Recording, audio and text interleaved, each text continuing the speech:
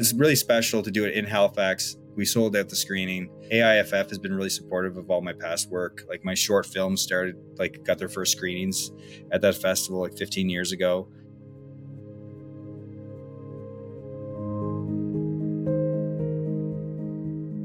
Who's Your Father follows a small-town private investigator played by Chris Locke as he investigates the sale of black market lobster in Prince Edward Island.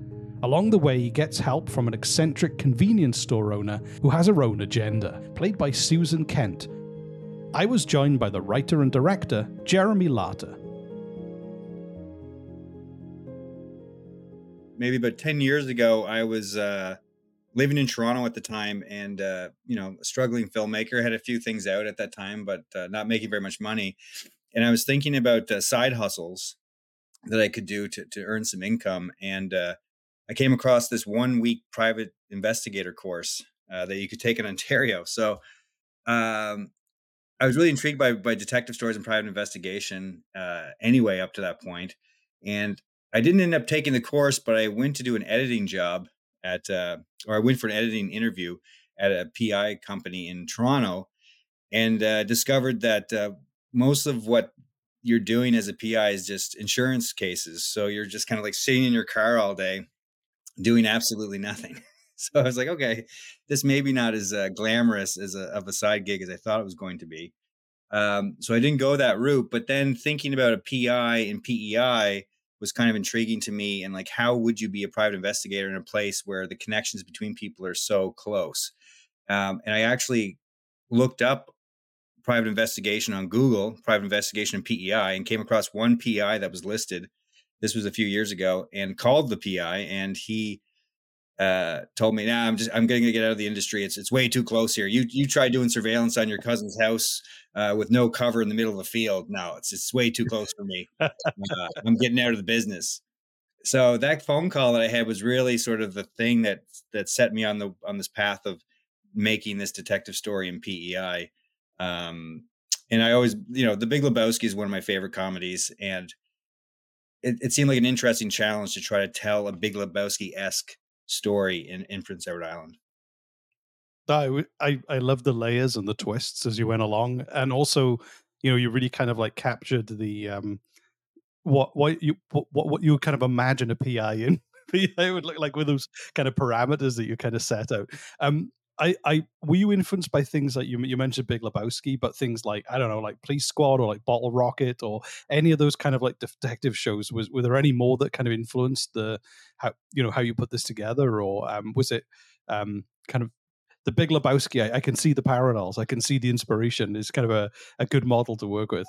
Yeah, absolutely. And it was mostly like Raymond Chandler detective novels, which was also an inspiration for The Big Lebowski, and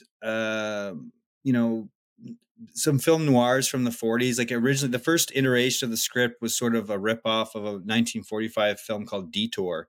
I don't know if you've ever seen that, but No. It's on YouTube. You can watch it for free, but like the very first version of it was kind of like based on Detour, more focused on the junior character than the other characters. But yeah, and then thinking about films like that I grew up with that I love, like Jackie Brown and True Romance and Punch Drunk Love, were also movies outside of the detective realm, but that were still definitely influences on this one. Yeah, I think that like the way you could see the kind of a lot of the feel isn't noir. You definitely have some of the kind of characters and plot lines and things that are kind of reminiscent of noir, certainly.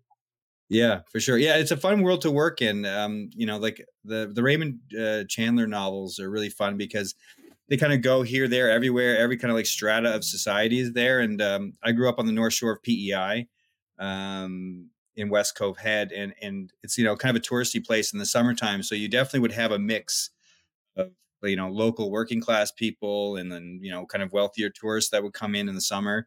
So it felt like there was like an interesting range of personalities that you could bring into the story.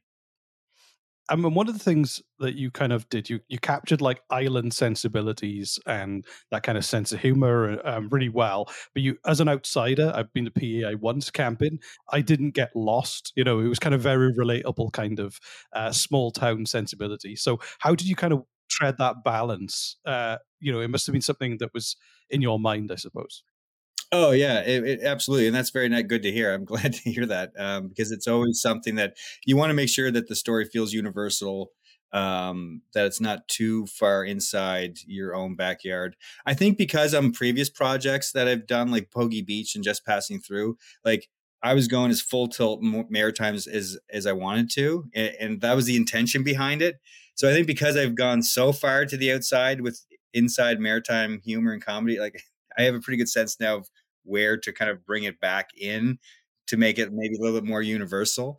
But yeah, it is. It's you want it to be specific. It's really important to have that specific quality to it, but you also want to have the universality of the love story. I think helps to kind of like bring it in outside of the Maritimes. Yeah, and I think, like you said, capturing different strata of society, the romance. There's so many different kind of universal elements. But it was I enjoy the kind of more regional stuff, like the turns of phrase that you don't hear all the time, and just the local gossip and how the smaller world that some people live in and operate in was just kind of I found it enjoyable. So Oh yeah, that's great to hear. Yeah, and it's funny. A friend of mine had gotten. I mean, I know quite a few PEI expressions from growing up there, but a book that was published about PEI expressions, and so it was a good reference to have with me as I'm writing the script. To have that book handy, just like okay, flip through a couple pages. Okay, okay, dirty enough to grow potatoes in. That's a good one. And then yeah, yeah. and then throw that in there. Now, one of the things about the Maritimes and like Nova Scotia, where I live, and PEI, I'm sure is the same, is that you drive around and you see buildings or areas that are kind of trapped in time almost, that are from abandoned or just still operating from a bygone era. And one of the things that I loved about this was you had some incredible locations of I imagine real places in PEI that we could get jump in the car and go visit now. So, like, how did you know all those places, or did you go on your own kind of investigative road trip to kind of like source all these locations? Like, what was that? What was that process? Well, it was fun. It was a lot of fun. I mean, finding locations is one of my favorite parts of the process of pre-production, and it was a mix of those two things that you mentioned. Many of the locations in the film were within a 10-minute drive of where I grew up in West Cove Head. Some of the locations were actually next door to my parents' house where I grew up. That's how small it is.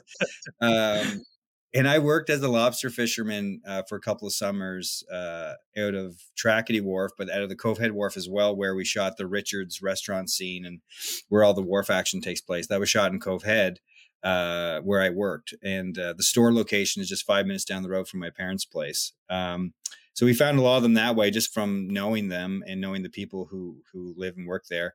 And Kevin Fraser and I, the DP, did a road trip across other parts of PEI to find some other locations that we weren't as familiar with, like the bar location where Rhonda and Larry meet after the store was a location that I wasn't familiar with, and it's such a great space. The Cardigan Lobster Supper, which is also a bar and a lobster supper in the one building. So yeah, it was really important for me to find the best locations because when you're working on a low budget, you just don't have the resources to build anything. You can't build a set. So the better the location that you find, the higher the production value you're going to get. So was this kind of almost like a love letter to those kind of places that are like embedded in your like memory from like a nostalgic point of view, or like how much of that did you want to share with the world? I suppose. Oh, yeah, it's definitely something I want to share with the world for sure. Yeah, like it's because I spent so much time driving around there. Like a lot of my memories of P are driving because like I lived 20 minutes outside of Charlottetown, so you're always sort of driving to get anywhere. And yeah, it's like the landscape of PEI is burned into my mind, kind of, and I really tend to stick close to my backyard. I like it's PEI, but it's also West Cove Head and Stanhope and Brackley and the places that I saw like every day growing up. So I just seem to be drawn to those places, but it is fun to find other little gems that you never knew existed, which does happen on PEI a lot. One of the things I really liked as well was the night scenes. You used a lot of things like tail lights and neon signs. It looked beautiful, but it also was really reminiscent of detective film genre. Or tell us a little bit about that. I guess that was a conscious thing that you were doing, but I was just interested to find out more about the creative ideas behind them and kind of how you put it all together, I guess. Yeah, that was the visual look was something that Kevin and I talked about a lot in advance. We had started a whole Google Doc with reference images, and he had a website that he used with other reference images. So we kind of poured over reference images for quite a long time, and it was a trick to figure out, okay, how do we get that film noir element into the visual style of the movie without it kind of being cheesy or too much of a throwback. um, but Kevin had a lot of, Kevin's an incredibly talented DP. And I'm glad you mentioned the cinematography, because I think with comedy, sometimes it can get overlooked, the craft involved. And Kevin did such a wonderful job. And a big part of what he wanted to do was to do the wet downs on the pavements of all the, like, the outside the diner and outside the store at night, to really give it that feel where you've got the light that's bouncing off the pavement, which is a lot of fun. And we had talked about using neon lights outside the motel and outside the store a lot. So it was a very important visual element. And as a kid growing up, I'm 43, so I started watching movies in the 80s. And for some reason, night scenes in movies in the 80s really burned into my memory. I don't know why, but the feel of, like, the crickets and the night, the summer night, was something that we wanted to convey. And it was always something that I really wanted to convey in a film, and never really had a chance before this one. So trying to get that feeling of summer night was really important. And Kevin's lighting had a lot to do with that. Yeah, and because I mean, like, you were inspired by noir, but at the same time, it's quite a bright, warm film. It kind of ties in with it's a comedy, but you really did. For me, I kind of really enjoyed those moments where it was kind of, oh, this is you've gone for something that is like inspired by a kind of scene you'd see in like RoboCop or Blade Runner, I guess, in terms of like at night. It's cool.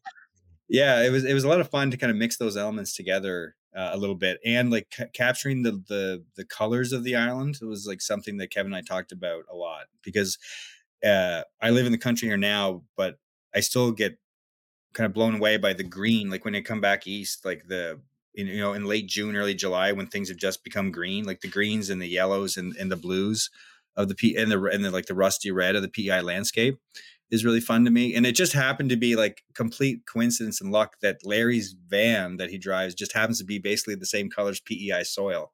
Like it just happened to be like a complete fluke that, like, the best van that we could find, like, looked like the island clay. So that was a coincidence that worked in our favor.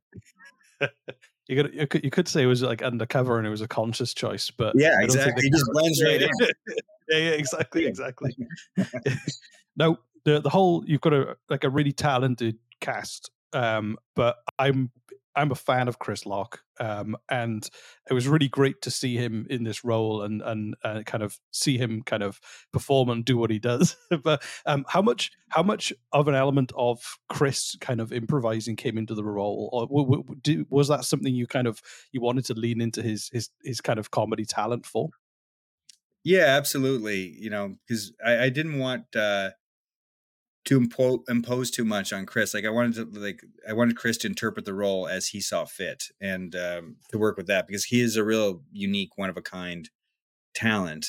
And there's something really special about Chris. He's got like a completely unique physicality. The way he moves is so special. Um, and so yeah, so using his on the toes sort of adjustments was like a big part of the comedy. So I let him do it. We left in a lot of things that we made up on the day.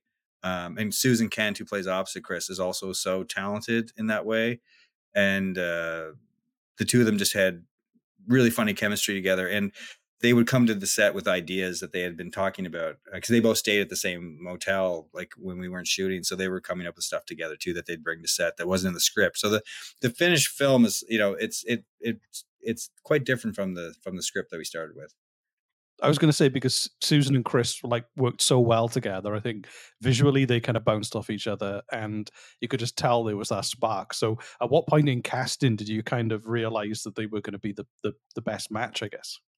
Well, it was a kind of a while into the process. I actually wrote the role of Rhonda Perry for Susan. I Oh had wow. Okay. Yeah, so I wrote it for Sue.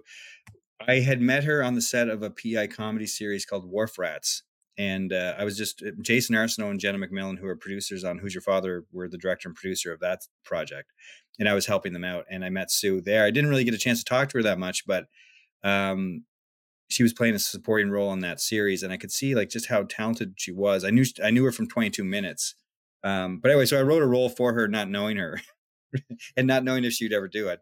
Um, because she's just so good. She's to me, she's like a Carol Burnett. Like she's just at that level of talent. And I felt like I hadn't seen her in a role that like just suited her talents like the way that I thought they could be put to use, and what she could contribute to it. So Sue was cast first, so she was the first actor on board, and then as we were finding Larry, it wasn't until we brought Chris and Sue together in Toronto and did a read together, where we saw the spark between the two of them and how much like Susan really responded to Chris.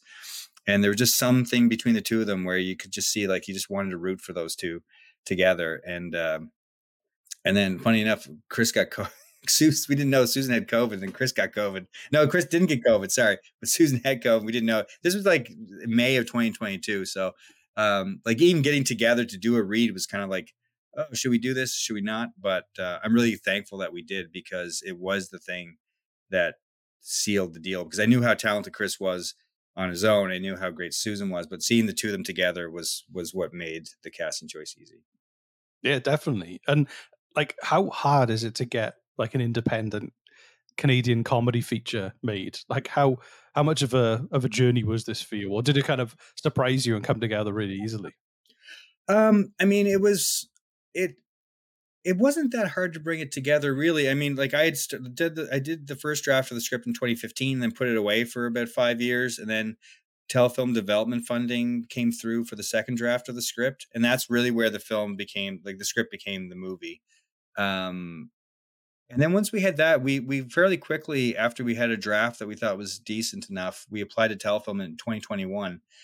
So it came together quite quickly, and then we weren't able to shoot in 2021, because of the timing with summer. And then we came back 2022. So it wasn't really that big of a process. The casting process was probably 4 or 5 months, um, of working through that myself. But yeah, people say comedy is really hard to do these days, and I don't really fully know why. But like I don't know why all of a sudden it's like a tough genre. I mean, it's been around for a long time. It's very popular. Yeah, yeah, yeah. Barbie just came out, but people like comedy. Yeah, yeah, Um, exactly. but they don't get made. It's a good question, because like independent comedies don't seem to get made very much these days, or not as much as they did. One of the things that did come up was like from the time that we got approved for funding in 2021 to shooting the film in 2022, inflation just kicked in, so the cost of everything jumped quite significantly. So that was a big challenge to sort of like readjust our budget, because it was already a low budget film, to try to figure out a way that we could actually do it. Tell us a little bit about the kind of music you decided to use, and that process of kind of finding the right, you know, music affects emotions and it's a comedy. So how did you kind of pull all that together? Well, yeah, it was a big process from start to finish for us, because the movie's a bit of a throwback feel to like, 70s, 80s, 90s movies, I'd say primarily. We've got the zoom lens going from the 70s films that I really love. And I think like, yeah, like the 80s elements from certain films. Um, so we were looking for music that was going to capture kind of that old time feel for the film. So when we were doing the rough cut, we had laid in like all these like kind of known but a little bit obscure great oldies songs that people loved. So the feedback we were getting on all the music was like, "Oh, the music's so great." I'm like, okay, that's good to hear. I don't think we can get any of these songs, but we'll try. And it's a low budget film, so we had a fairly small music budget. So the big challenge was like, how do we fill 20 plus tracks and original music on such a tight budget? And Aaron Como was the music supervisor. He's a musician. He plays in the Skydiggers and lives on PEI now. So he was on board as a music supervisor. So Aaron and I, he's got great connections to the music scene in Canada. So he really helped like hone in on like the old feel that we were looking for within like independent Canadian music, especially, and found some really great bands that I'd never heard of before. So he was involved in that side and digging out all those tunes. And I think we got like a really nice range of like kind of like classic rock feeling stuff, and then more like R&B stuff. And then Aaron and Noah Malcolm were also involved in doing the original score, which was a whole other thing. And they really infused it with kind of like, a detective, kind of surfy guitar feel, uh, kind of like a 70s detective feel, came from Aaron primarily, and Noah did a lot of the more classical compositions. So it was an interesting mix, of like some moments are kind of like Hitchcock a little bit. So we kind of wanted to bring in like a bit of a Hitchcock Rear Window kind of feel for certain things. But the music is like an essential component of the film, and one of the things I'm really proud about, how we were able to pull it off with the resources that we had. One of the things that really stood out to me in your movie is the fact that you did your own version of Matrix style bullet time in a fight scene, but in a totally unique comedic way. So, what the hell was going through your mind when you kind of came up with that? Because it's brilliant. Oh, no, thank you. That's funny. I've never heard anyone think of it that way before, but you're right. That is sort of exactly what it is. Well, that was like a product. That was a product of a necessity, basically, because the fight scene that I had originally written was just way too hard to do. Like we would never have been able to do it because of the stunts involved and the time involved. So that was kind of that fight sequence was being rewritten as we were getting closer to shooting it, and then Kevin actually uh, kind of had the idea to do it all in super slow mo like that, and then again it was like pressed for time on the day too, like figuring out a very simple way to shoot it and get everything that we needed. That was the second last day of the shoot. So yeah, so it was kind of like a product of necessity, kind of using and then improvising on the time. We're running out of time. How do we do this? And then finding a really clever. Kevin had a really clever way of framing it in the door of the motel, and then so that we could do the back and forth. And I wanted it to feel kind of like a ballet, almost like a surreal, sort of ridiculous ballet, in a parking lot in a motel room. And I think I'm glad to hear you liked it, because that's exactly what we were going for. One of the things about your movie that I loved was the concept of the undercover swinger party scene where Chris is Chris is going into a swingers party in disguise, or poorly disguised, with it being a stakeout, and we're kind of from the perspective of Susan's character in the van. Where did you get the idea from for that scene? Because it was so entertaining to kind of watch him kind of bumble through that situation, and it's a setup that we've seen in like lots of Mhm. detective movies. Is that kind of was that the spark that kind of created it, or? Yeah, it was sort of that was the initial idea for that scene, and I was always sort of like, because I'd always heard rumors that these types of swingers parties existed on the East Coast, and I was always a little bit, really? I mean, I'm kind of surprised by that, but then, you do a little research and you're like, okay, I think they do exist. Maybe more in New Brunswick, not to give New Brunswick that reputation. But but the funny thing was that Chris and Susan and I were doing Skype Zoom calls as we were doing prep, as we were getting close to the shoot date, and we would go through the script together. Um, and we did that a few times, and then it was during those calls that scene evolved quite substantially, where originally it wasn't Chris going in. So we kind of threw back different ideas on those Zoom calls, and like that scene kind of really evolved during those conversations to be what it became. So that's again like where their talent and kind of great writing sense too, because Chris and Susan are both writers too. So that where they can think like writers, and you get that chemistry working in other ways, just besides just on set. Yeah, and what kind of in terms of shooting in such a somewhere that is so familiar to you, in terms of once you actually got to the production side of things, what was that experience like being in your hometown, shooting in locations you spent as a child? Did you kind of pull a lot from the community? Was there a lot of community support and interest in kind of what you were doing? Yeah, absolutely. I mean, it feels really comfortable for me, and it's just like you leave I was staying at my parents' house, the house I grew up in, and then you just get in the car and like it's like there were days on set where I'd literally walk across the tree line on my parents' property and I'd be on set. Um, maybe that's cheating, I don't know, but it feels really good to me, and we always have so much community support on all of our projects, and especially this one too. Um, People have been really wonderful to us in the community. And, like the wharf location, that's the Cove Head Wharf. So one of the big challenges of shooting a movie in PEI in the summer is like shooting summer for summer, because we had motels, golf courses, convenience stores, bars, places that people need to be in the summertime. So, um, so it was really tricky, but the people that came through for us were really, really great. We couldn't have made the movie without them. Like the store location was really hard to get. It was really hard to figure out how we were going to do that, and the motel location too. But the owners of those establishments really came through for us to make it work. And yeah, it was, without the community support, we'd never be able to pull it off. And what about kind of your premiere now, screening of the movie at the festival at AAFF? How are you feeling? Are you excited to kind of come down to Halifax and, share your vision with the world? Oh yeah, I'm really excited. I'm excited and terrified. It always. I'm not someone who like feels comfortable watching something that I'm working on with like people in the same room. It really is a uncomfortable experience, but I am thrilled to be able to do it. That being said, like we sold out the screening. There's gonna be a lot of people there. I get very nervous and anxious about it, but I do enjoy it. If the crowd reacts, then I'll be able to settle down a little bit and enjoy it even more if they're responding in the ways that you hope they do. But it's really special to do it in Halifax. AIFF has been really supportive of all my past work. Like my short films got their first screenings at that festival like 15 years ago, and Poggy Beach played there. So I feel very comfortable there, and my family can come over from PEI. A lot of the cast and crew are going to be able to go there from the island and from Toronto. Like some of the actors will be there too. So it'll be special. It was a lot of work.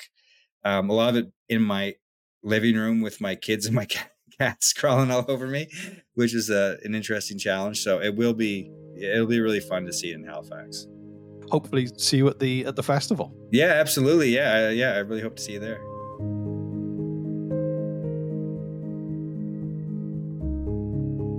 Thank you for listening to the 2023 Atlantic International Film Festival podcast. Don't forget that this guest and many more will be showcasing the best of international cinema across Halifax from September 14th to the 21st. You can find out more about the events and book tickets by visiting atlanticfilmfestival.ca. I've been Rhys Waters. Now go watch a movie.